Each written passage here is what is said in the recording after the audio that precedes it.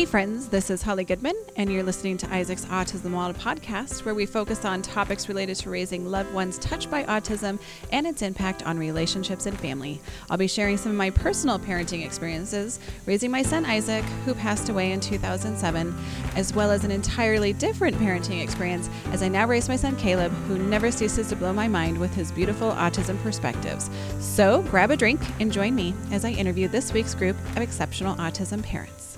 My name is Mindy Marcotte. I met Maria when I started at Cheney School District. It was in the school year of 2014-15, I believe. So the year our daughters were born. Yeah. Right? Yeah. It was that following fall. Yep. Yeah. So they were little youngsters together. And I was fortunate to have you in my room. That was my first time in a school setting teaching. So where did you work at before that? I did some time at Northwest Autism Center, and I worked in the Domino Project out on Eastern. We love the Domino Project. Yes. So back when they were at Eastern, they had a preschool kind of program, and that's where I worked. Okay. Yes. So Josiah had a speech therapist that would come to our house from the Domino Project. Oh, yeah. When he was like 3. Yes. So very familiar with that. Yes. And I loved it. But unfortunately, because of like enrollment and what always comes down to the bottom dollar, they had to close. And that's what brought me into the Cheney district. But prior to that, I did Spokane Guild School for the toddler room. Which is now Joya. Yes, I was seeing that. Yeah. And that was interesting. But I'm still so happy to see that resource out there. Yeah. And a lot of parents still utilize it. But I don't know how many people actually know about it. Yeah. So we're going to get that word out too. Yeah. Because even prior to that, when it was Spokane Guild School, there was a lot of people when I told them I was working there, they're like, what is that? It's amazing how many like resources there are in the community that we assume people know about, but they really don't. Yeah. So my job is to get those words out. Yes. Well, I know like school counselors, they totally have this whole library of resources, and they start talking about all these different programs and outreach things, and I'm like, we have all that in Spokane? It just boggles my mind, I must tell you. That was my first introduction to the school setting, was that first resource classroom. Yes. The behaviors and everything that went along with that. So it was kind of like a war zone, honestly, the first year. Yes. But we really worked through a lot and learned a lot that first year. I can't tell you how much I learned. Well, that's actually one of my questions. Like, what are some of the things that you wish you would have known before becoming a teacher? Like, that you've experienced since. Oh, like, how long do we have? As long as you need. What did college not prepare you for special ed? And it's kind of a double-edged sword when I answer that, because there's only so much a college can teach you from books. Fair. And they do teach you, but until you actually dive into it, you don't learn it, if that makes sense. So some of the things I wish that I had learned were just strategies to deal with behaviors, because a lot of times I feel like when I first started off, it's a lot of like, just comes natural to me. Like, if this was my kid as a parent, how would I deal with it? And I grew up with, my parents were very the generation of, you do what you're told, and that is that. Yes. And if you don't do it, we're going to help you do it hand over hand. Yes. And there's the consequences. And I mean, as you know, that's how we ran it. Yeah. And then, so I wish I had learned more about how do we verbally work it out rather than having to do hand over hand. Because I mean, now knowing about trauma and how just even touching a kid or being in their bubble can really set them off. I had no idea about that. You know, and I feel really guilty about it, but live and learn, but now I know. You don't know what you don't know. Yeah, right? Exactly, and you I think that's what happens a lot as educators. We rely on what we know, which most of the time is only our exposure to what happens in our household, which is challenging when you become into a classroom and each household is so different that you don't know the best approach for every kid. So you just lean on what you know, and then you learn. You're like, or that would have been good. Oh, that's why they reacted that way. Right. Okay, well. So maybe a course on like how to recognize that, or like just different approaches, like culturally appropriate approaches. And because they do talk about how children for low income, how they might be at a disadvantage. They talk about different disabilities and the behaviors you might see. And then they talk about all the formal stuff, like doing a behavior plan, looking at all the different things that might cause behaviors. But really, what do you deal with it when they're in crisis? What happens when they have flipped their lid and they are freaking out? I know that their adrenaline's going, our adrenaline is going, and we don't always make the best choices. We just do what comes natural. Mm-hmm. So just learning how to step back, take a deep breath, knowing that it's in the child's hands. Yeah. You can't control it. You have to let them really have their moment and then calm back down. That's interesting. Yeah. Because I know, like, naturally, I just want to prevent them from getting to crisis level. But sometimes they really just need to get to that peak, let it all go, mm-hmm. and then they can get back to baseline. We all need to cry. Oh, yeah, we do. They always talk about adults were allowed. Hey friends, this is Holly Goodman, and you're listening to Isaac's Autism Model podcast, where we focus on topics related to raising loved ones touched by autism and its impact on relationships and family. I'll be sharing some of my personal parenting experiences raising my son Isaac, who passed away in 2007, as well as an entirely different parenting experience as I now raise my son Caleb, who never ceases to blow my mind. Right? I'm like, I am not the same. So grab a drink and join me as I interview this week's group of exceptional autism in that classroom. And you just, to me, I wish I would have learned more classroom management, because you can't learn it until you're in it, mm-hmm. is what I have learned. Like, you can read all the textbooks, you can listen to all the things, but once you're engulfed into that you cannot be prepared enough. Yes. No. On how to handle certain situations. So what was it that initially drew you towards, like, the autism world and the special ed world? And, like, was there a person that you met? Was it just, tell me about that. Oh my gosh, so this is going to be kind of a funny story. I was going through just general ed teaching. I wasn't even going for special ed. And then they require you to take an intro to special ed course. Okay. And I took it with Dana Stevens. And it was really a big eye-opener. And I honestly can't tell you exactly what it was, but I was drawn to it. And it might just be lack of exposure, so I was curious. Mm-hmm. And a lot of my friends didn't really know about disabilities, or let alone be going into special education. We were all geared towards gen ed and whatever subject we wanted to teach, and so maybe that's what it was. But something really grabbed a hold of me. I'm like, I kind of want to see this through. Mm-hmm. And I even talked to Dana, she was my advisor, and I said, how do you know that you wanted to be in special ed? And she really talked about the passion behind it, wanting to help those kids. And I'm like, okay. So I kind of stuck with it. And the longer I was in the program, the more I'm like, again, I don't know what it is, but I love these kiddos. Mm-hmm. They're interesting. They're unique. They need someone on their team. Mm-hmm. And so I followed through with the program. I became duly certified in both special education and general education. But I did my student teaching in the kindergarten classroom. Okay. And that's really kind of where my heart was with those younger kids. I'm like, I'm going to be a kindergarten teacher. I just know it. I can feel it. This is my knack. I am all for it. And I'm like, but I'm going to continue with my special ed, because that's going to make me more marketable. Because Absolutely. It's so hard to get a job. Absolutely. You know, there's 4 colleges pouring into Spokane. Like, this is going to give me an edge. It's going to be awesome. I got out, and it was a few weeks after I had graduated. The Guild School had called me and they said, we need somebody. Would you be interested? Like, not even an interview, just like, will you come in?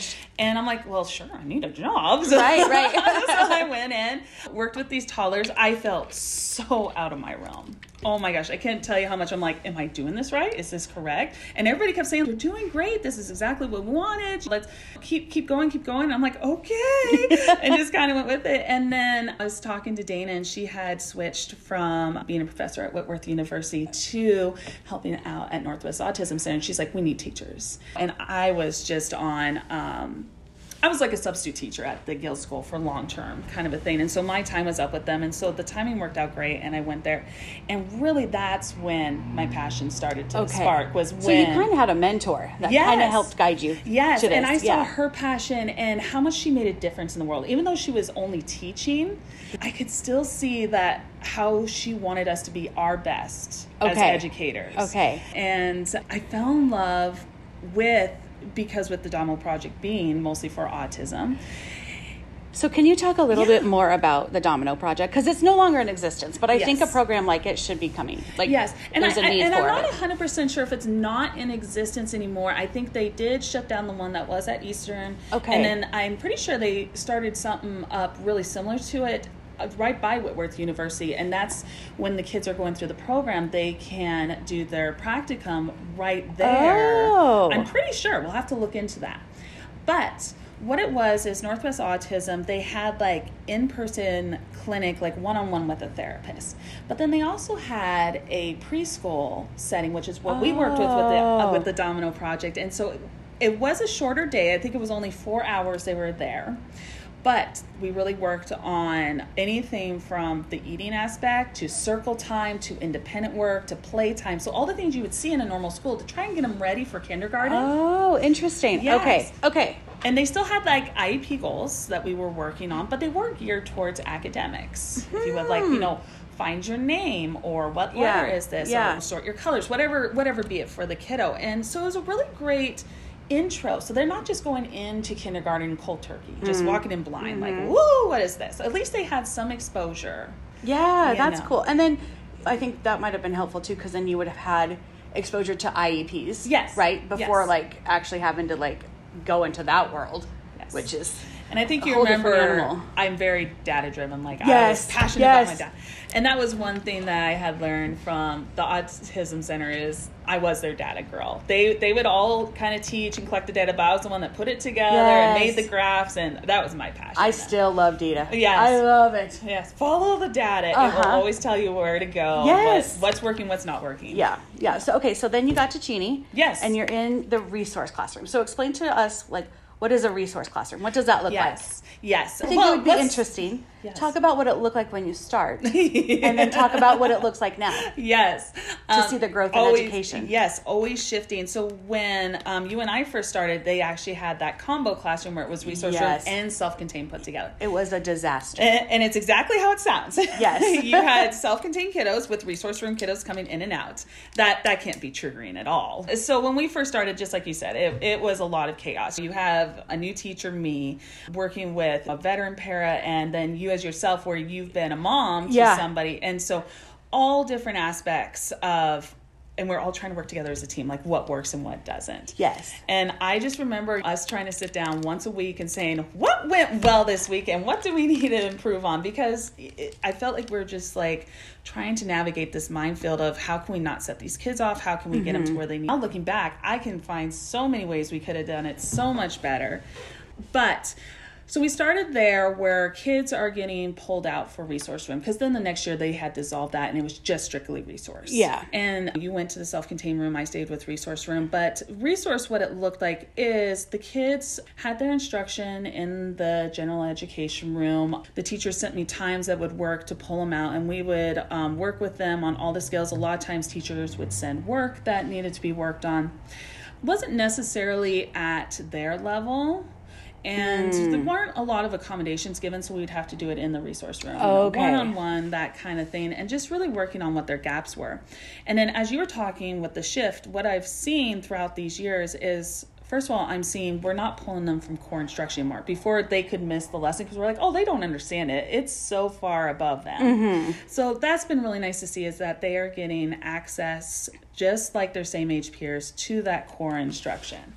I love this. Yes. So we're pulling them out like when they're supposed to be working independently at their desks or any other time that is not missing from the main core. So you guys are going into their classrooms. Yes and no. So we started to shift to where we were just pulling them out. Now, yes, you're right. We are going into their rooms. There are still some kids that do require some of that pull out time. Okay. And COVID is really what's holding us up, because we can only be so close to each other. Sure.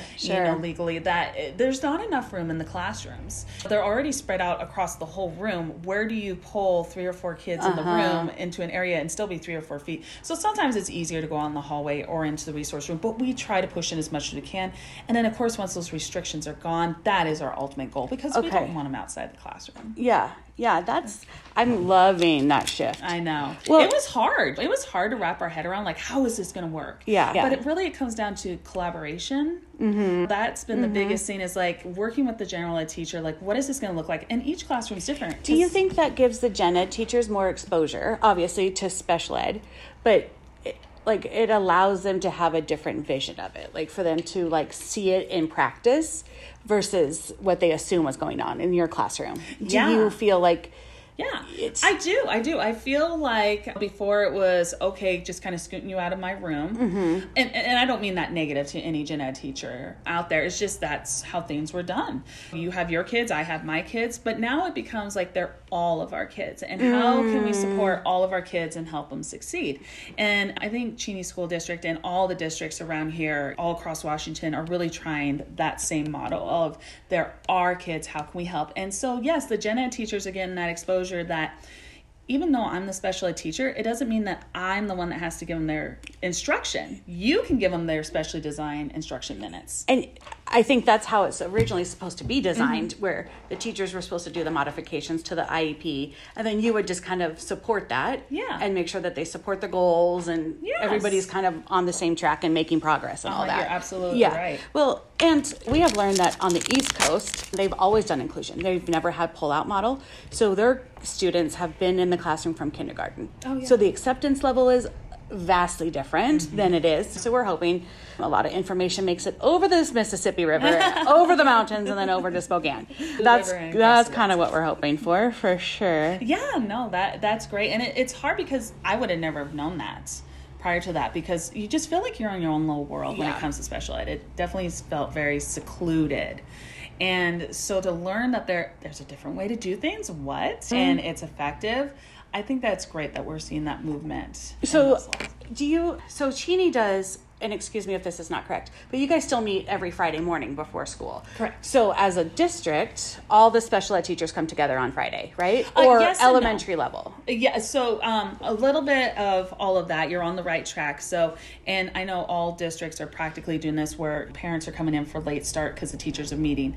So we meet in our PLC team, and I actually do not meet with other special ed teachers. I actually meet with grade level teams because I'm in the grade level classroom. That's a great placement for you, yes, right? Yes. Yeah, that makes sense because you're kind of like that middle person. Like you support the special ed and their special needs and what they need, but then you're also there supporting the teachers. Yes. And giving them what they need so they can independently service the kiddos. Oh, that's great. You're great. And it's just learning, like, we're planning on what's coming next week, who is still not learning the materials and needs some intervention. And I can work with gen ed students in the gen ed classroom. It doesn't have to be just the special ed students. And that has happened quite a bit where I'm receiving some kids that, okay, we didn't quite get double digit traction this week. I'm going to have a couple kids that are from gen ed and maybe one special ed person or maybe none. Yeah. Who knows? Yeah. It just really depends who gets it and who doesn't. And it comes back to this, we are a team and what can we do? So, but there are some special ed teachers that do meet with other special ed teachers, specifically like self-contained. And I guess my mind is still you're self-contained. Yeah. Because that's where it was when I left. So that's my apologies, even though we're talking about resource. Yeah, no. But we as special or resource room teachers, we do meet once a month. And so that's what you're thinking of. And we talk about what's working and what doesn't, and you know what's new in the world that we need to know. So you had mentioned that COVID's kind of changed your practices. Yes. How has that been? And I was talking to my colleagues the other day that it was almost sad that I'm getting used to COVID, and you never want that to happen. You never want to have being so far away from somebody, having to be so close. But really, the biggest thing is not being able. I feel like I can't interact with them on the same level. So building that relationship is a little more challenging? Exactly. Oh, okay. Yeah, no, that's a great way of putting it. And it's different when I'm a foot away from you versus when I'm 6 feet away from you. There's just not that. So even with masks and vaccines, you guys have to be 6 feet away. Is that it's actually 3 feet this year. 3 feet. Last year it was 6 feet. Okay. This year it's 3 feet, and unless if somebody is not wearing a mask, because some special ed kids they can't. Challenges and sensory. And exactly. And so, but for the most part, it's 3 feet apart. But and it's only supposed to be for 15 minutes at a time. So when you have 60 minutes on your IEP, got to get a little creative, don't we? The math doesn't quite add up. That's interesting, right? Because you would be short. Yes, exactly. So that's when we start using other people. We really have to make sure that we keep our distance and that I'm not too close to you for more than 15 minutes. But I think it really affects the effectiveness of the whole intervention. When you're over there and you're trying to write your ABCs, I'm like, no, make a line. I can't quite reach you. Make a line right there. It's just not as effective as when I'm right there and I can instantly help you. Interesting. I never thought that distance would play a part in like the teaching part of it. And maybe because I'm a touchy-feely person too, I love to give the side hugs and the pats on the backs. Like, but I think that's that community, building that sense of community, and because our kiddos have to trust each other and have to trust you before they're even going to do anything. And so if it takes longer to build that relationship, then you're just putting off their growth even that much more, right? Yes. So I would say that's the biggest impact on COVID. I'm sure there's so many other things, but for me, it's just being effective in the practice that I'm doing and building that connection. So we've heard a lot about like the social emotional. Oh yeah. So tell me about that. When the kids came back, or you have kids that are in second grade? Yes, that have been in like preschool. Yeah. So your second grader only had a half a year in kindergarten? Correct. And so how has she been? Surprisingly, because Gracelyn is she feels her emotions very strongly. Okay. So when she's sad, when she's happy, you know it. And I was expecting her to be not as okay with it as she has been. I'm almost wondering if because this all happened in kindergarten's so new to begin with, she didn't know any better. Right. Like, this is school. I feel like Brooklyn was the same way. Like there was not much to change. Like they didn't have to change gears. That's what their normal has started out to be. So they just didn't know any different. Yes. Versus now the computer, I would say distance learning was not for Gracelyn. Oh my gosh. Talk about tears.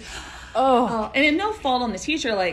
But she was so bored. She hated that she couldn't play or talk to her friends. Yes. That normal stuff with going to school. And that was the most heartbreaking thing, was seeing her cry having to do that distance learning. But once she came back, the masks are second nature. And Brooklyn was the exact opposite. So she would sit there and because they all have their headphones on, right? Because I was homeschooling 3 other kids at the time. So everybody had their headphones on and we're all sitting at the table.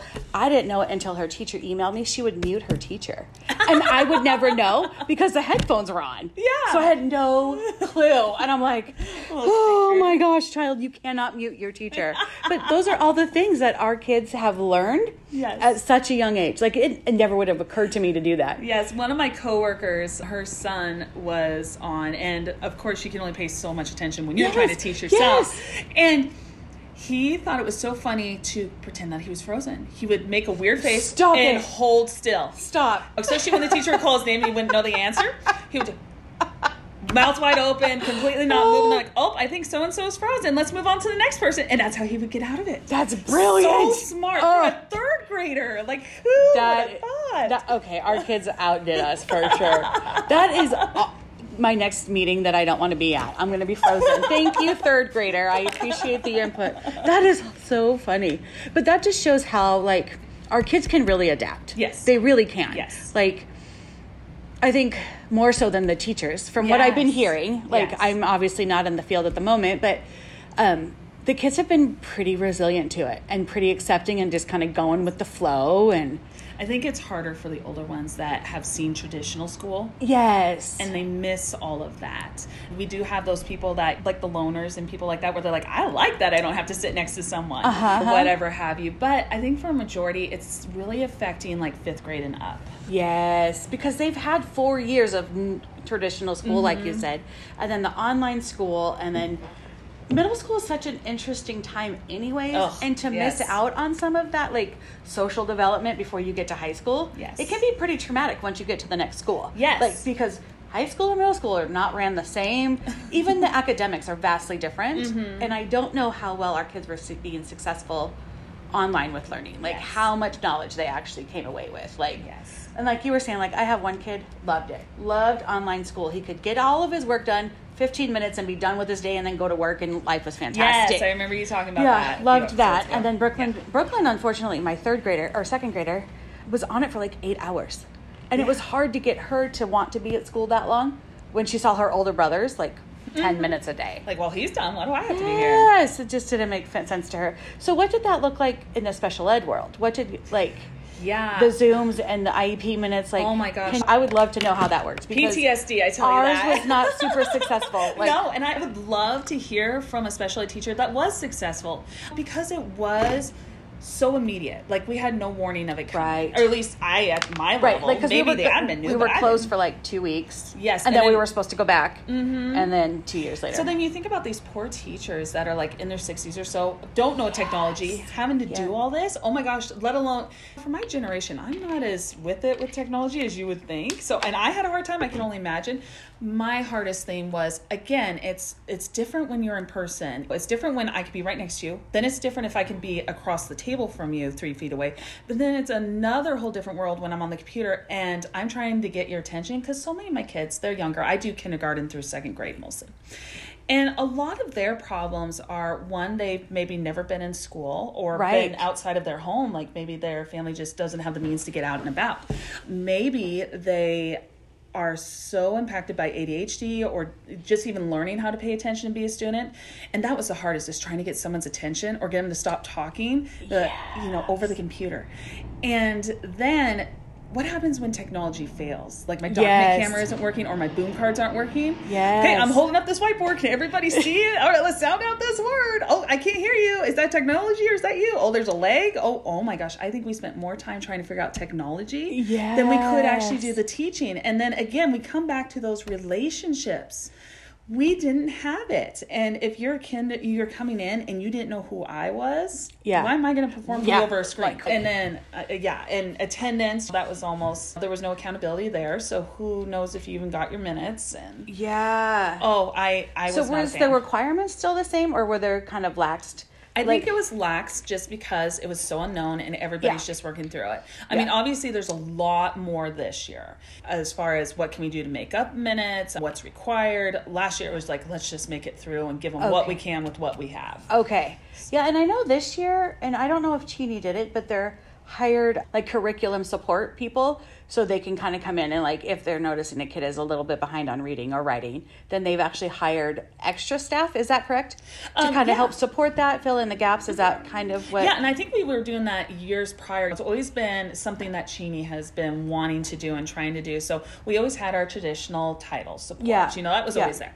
But then we also had reading and math interventionists, which is what I'm think you're talking about. Yes. That was the word I was looking for. It's tomato. It's amazing you go anywhere and it means the same thing, but it's like we call it completely different things. But yes, we had these interventionists, and really what was great about them is, one, they could pull kids that really needed that small instruction. That they're not necessarily special ed yet, but they're just a little behind. They need a little help. Yeah. But also what was great about them is they could come in and they can teach the gen ed teacher curriculum and ideas that we could do. And so we were starting to, with my 1st grade team, with our math interventions, we would test all the kids and we would divide them into groups, like where are their gaps? And we would start doing interventions specific on the gaps. Is it number ID? Is it number structure? Is it place value? And we would just hit it really hard for 2 to 3 weeks every single day for 15 to 20 minutes. And it was really nice to just kind of see them kind of rise, and someone would graduate. So you saw that it was beneficial, even just that 15 minutes a day of intentional learning. It was so much work, like all the prep work, all of the grouping and everything, but it was so worth it. Yeah. And then it saves them from maybe getting further behind and having IEPs and, like, the more workload that would cause for the whole department. And it's hard because we are in a lower income place where we're at, and so sometimes parents just aren't able to help at home. And I just remember growing up, my best thing, but my mom and dad always did their best to keep me caught up to where I was. And I couldn't imagine going home and not having that support. I probably would have been in the same boat as a lot of these kids, where it's lack of exposure. And what we learned in our house, because Josiah is heavily impacted.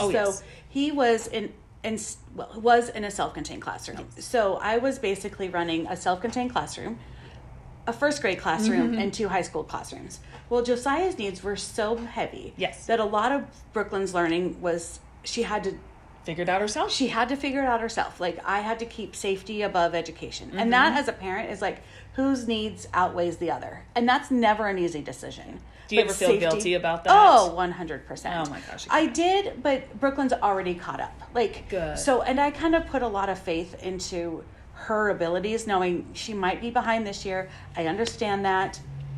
I have to keep kids safe. So I actually had called the head of the special ed department. We're like first name basis. We're best buds. And I said, got you on speed dial. He was like, first name, we're good. And I said, please be aware of the students that are the siblings of. Yes. Because I'm telling you what's happening in my home. She's not at grade level. Yeah. And it's not because I don't want her to be. I don't have the capacity to keep her on track for 8 hours a day. I don't have the capacity to do homework after school. Like, we've already done 8 hours. Mm-hmm. I don't have it in me because now I have dinner and I have homework and I have all these other things. Yes. And it was interesting because they never perceived it. They never thought about it in that way. I'm like, I'm running a self-contained classroom with Gen Ed. Yes. There's a reason why in the school districts they're separate classrooms. Yes. Because the destruction of behaviors, just all of the things. Yes. And so that was hard. Yes. As being home and having Josiah and having to still like get him engaged on Zoom and not interrupt and not like run away and not do all the things. And then I'm seeing my first grader struggling. Mm-hmm. And this is all new to her, right? She's 7 and watching her struggle because of safety. Mm-hmm. And to me, it really put into perspective, like, we really do need separation sometimes. Like, inclusion is cool and inclusion is great, but it's not great for every student. And seeing that in my home with the school setting was very like solidified my feelings like, this would never work. This would never work. Yes. Like, there are times when it's successful, and it really is by kid by kid. Yes. Because there's some kids where it's like they are so close to grade level, they're getting ready to exit from special ed. Oh my gosh, it's fantastic. Let's keep them in Gen Ed. Or even the ones that are only 1 or 2 years behind. It's great for them to hear it. We give them those accommodations. Okay, I know you kind of struggle in writing. Why don't you just verbally tell me? They have the ideas. They're hearing it. Yeah. Where it's not working is, like you said, those extreme behaviors where they emotionally can't handle that much all around them. It is a lot that goes into a classroom on a normal day. And just having that safety, knowing where they're at and that I have my quiet corner over here, this is where I work. But then when you put it all into one classroom where there isn't those firm boundaries. Right. Oh my gosh. No. Yeah. And so, you're right. It's great for some, and a majority, I would say. Yeah. But you still have that like 20% where it's like, your top tier kids that are just... the tier model. Yes, you're 100% correct. So I guess as hard as it was, I do appreciate all the effort that's gone into it. Like, Brooklyn's right at Basela. She's right where she's supposed to be. Yes. Her writing is a little poor and her spelling is atrocious, but so is mine. What kid is not? So I really just give her all the grace in the world for spelling. Yes. But she's like off the charts in math. So... And I put a lot of faith into that. Like, this has to happen this way because it's the only way that I can feel okay with how this had played out the last 2 years. We talk about teachers were just trying to survive and make it through, but really parents were too. Yeah. You guys became the teachers when we were online. I can't tell you how many times I was talking about how I'm trying to get this kid's attention across the screen. There's some kids it never would have happened if a parent didn't say, hey, listen. Yes. Yeah. So it really, like, you had one-on-one pairs with the parents that were available. Yeah. And we've been very blessed this year. I know at my school, and I'm hoping it's happening in the other schools across the district, we hired on a few additional paras, and that's really helped with those interventions, because we do still have interventionists doing what they can, but with the sub shortage, a lot of times they're pulled out of their world and put into a gen ed classroom. And so it's been really nice to have the extra pair of support where, like I said, they just pull out the kid for 5-15 minutes, depending on what they need. Let's do some flashcard practice. Let's practice your handwriting. Let's do your multiplication table, whatever have you. It's irreplaceable. And I think that's important to say, like, it really only takes 15 minutes. Yes. Like, it doesn't have to be super long 2 hours of drilling the information. I think the studies show that 15 to 20 minutes is the max. Like, once you hit 15 to 20 minutes, it doesn't matter how good the material is, you're not absorbing anymore in the day. Like, there has to have like a reset kind of a thing. Yeah. I don't know how many hours in between, what's the sweet spot, but really they say 15 to 20 minutes per the subject is really your max that you really want to get really in there, and that's how your brain's going to absorb it all. I think that's important to know, because like sometimes I would be sitting there like half an hour. Like, come Why on. don't I understand this We're yet? not done with spelling. We're not done. And then, well, she's done. I can tell you that. Apparently she was done 15 minutes ago. Yes, and it's things I'm learning. I didn't learn about that until last year. And I'm like, it makes sense. Yeah. And so even in the special ed world within resource, they're really trying to limit, because before we would have 30 minutes up to an hour per subject. Yeah. And they would be sitting there and be like, okay, we're going to do flashcards, then we're going to read, then we're going to work on your retell, and after that we're going to work on your fluency, and just go in for an hour straight. Break it up. It says an hour on your paperwork. first of all, we're trying to minimize those hours. We're trying to get it back down to like 30 or 20 minutes is really our sweet spot. But breaking it up, like if you do have 30 minutes or 45 minutes, well, who says you can't do 15 minutes here, 15 minutes here, and 15 minutes here, and 15 minutes in the resource room, 15 minutes with your gen ed teacher in a small group, and 15 minutes with a para out in the hall. That's so great. You know? Let's get creative. I love that. I love that. So with COVID and on the online teaching, do you feel like the relationship between parents and you being a special ed teacher, like, did it help the relationship with the families? Did it not? Like, do you feel any different or? You know what? I want to say yes and no to that. And it really depends on the parents. Just like any situation, some of them didn't have a clue what we did before, and now they're like, oh, I didn't understand. Right, because there's not a lot of like parent visitors in the resource room. And then when you're on Zoom and they're in their gen ed class, because I wouldn't see them all day, I would just see them for their minutes, and the rest of the time they'd be with their gen ed class. So for the parent to see like, oh, I understand how behind they are, and I understand what you're talking about now. But then you also get the parents that just weren't involved, and they just get mad, like, I don't understand why you had to close. Now I'm having to be their teacher. Right. And so I just really think it depends on the case and not discrediting anybody. Your situation's going to be way different than my situation at home. Yeah. Doesn't make mine any less than yours. Exactly. Yeah, it's been different, but I would say if I had to choose one, I would say no. I think the relationships are about the same. Interesting. Okay. Because really, as a parent, you're going to know your kid the best. Yeah. Maybe your perspective around it is a little different now. Mm-hmm. But in general, you know, how I felt that you were doing before, I'm going to feel the same now. Oh. So... Now, I think other people might have a different take on that. I think for sure. For me, I feel like I really do have a good relationship with all my parents to begin with. Do you think that's what makes it successful too on meeting the IEP goals? Is that good relationship with the families? Oh, yes. Just even today, I was on the phone. I was blessed to be able to have 25 minutes. Whoever finds that time. Right. 25 minutes, I got to talk to this parent on the phone. And this little kindergartner had never been exposed to school before. Okay. So you can just imagine how that looks. And then mom didn't realize how bad she was struggling. I told her, I'm like, I try really hard not to interrupt you unless I absolutely need you, because home needs to be home. You need to be the mom. I don't want you to have to be the teacher at school. But this kiddo was not snapping out of it, and we needed mom's authority to come in. And I kind of felt bad. I told her, I'm like, I'm sorry that you didn't know this before, but I think she was grateful that I wasn't calling her every single day over every little thing. Yes. And so it's definitely finding that nice balance, that fine line of, I don't want to be annoying and calling you every 2 minutes, but you should also know what's going on with your kid. Yeah, like some of it is like classroom management and just testing boundaries at school. Yes. And as the educator, you have to kind of set the precedence in your classroom, right? Yes. So if you go and tell mom everything, well, you've already lost your footing. Oh, yes. Like, you are up a creek. Yes. But then it does come that intervention time where you're like, look, I've done all my things. We've set all the boundaries. I just need a little extra oomph. Yeah, and finding that line. Talk on the phone from me. So I don't know how much battery my phone has left. So we're just going to keep rolling with this. Yes, until it goes black. What do you wish would change about special ed? Do you have like a vision? Like, what would you love to see the next growth be? Yes, because it's grown so much already.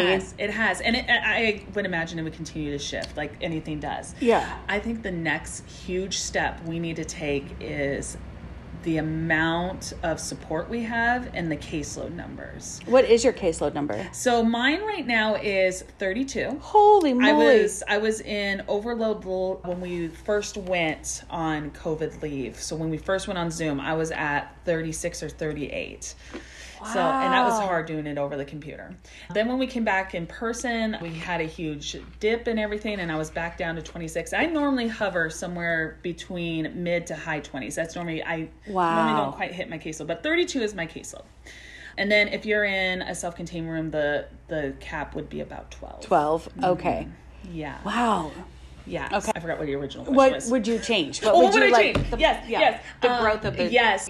So changing the amount of kids, and I think this is more of a gen ed thing too. Okay. Because with us doing more inclusion, the kids are going to be in the classroom more, and I think it's really beneficial. Like when we look at kindergarten rooms, when I first started out, they would have around 17 to 20 kids in the room, and now they're up to like 25. It doesn't sound like a lot. No, that's a lot of squirrely 5-year-olds. Huge difference, like even just 2 to 4 more kids. I mean, if I wasn't in the education world, I'd be like, oh, you're just so full of baloney. Like, that is not true. You can handle 4 more. No. Well, and sometimes, like you were saying, there's not enough space. Yes. And that's what it is. Yeah. These kids there's kids that had to, at one point, sit in the coat rack area because there's not enough square footage. Obviously, you try to normalize as much as you can. The kids weren't hanging up their coats in there, so they weren't stuffed in with coats. But, I mean, just even having to be in that cubby hole just because, like, oh, here's another 4 feet that we can utilize. Yeah. Yeah, so I think the next biggest thing is lowering caseloads. Even if it is by 3 or 4 kids, it really makes a big difference. It really frees you up.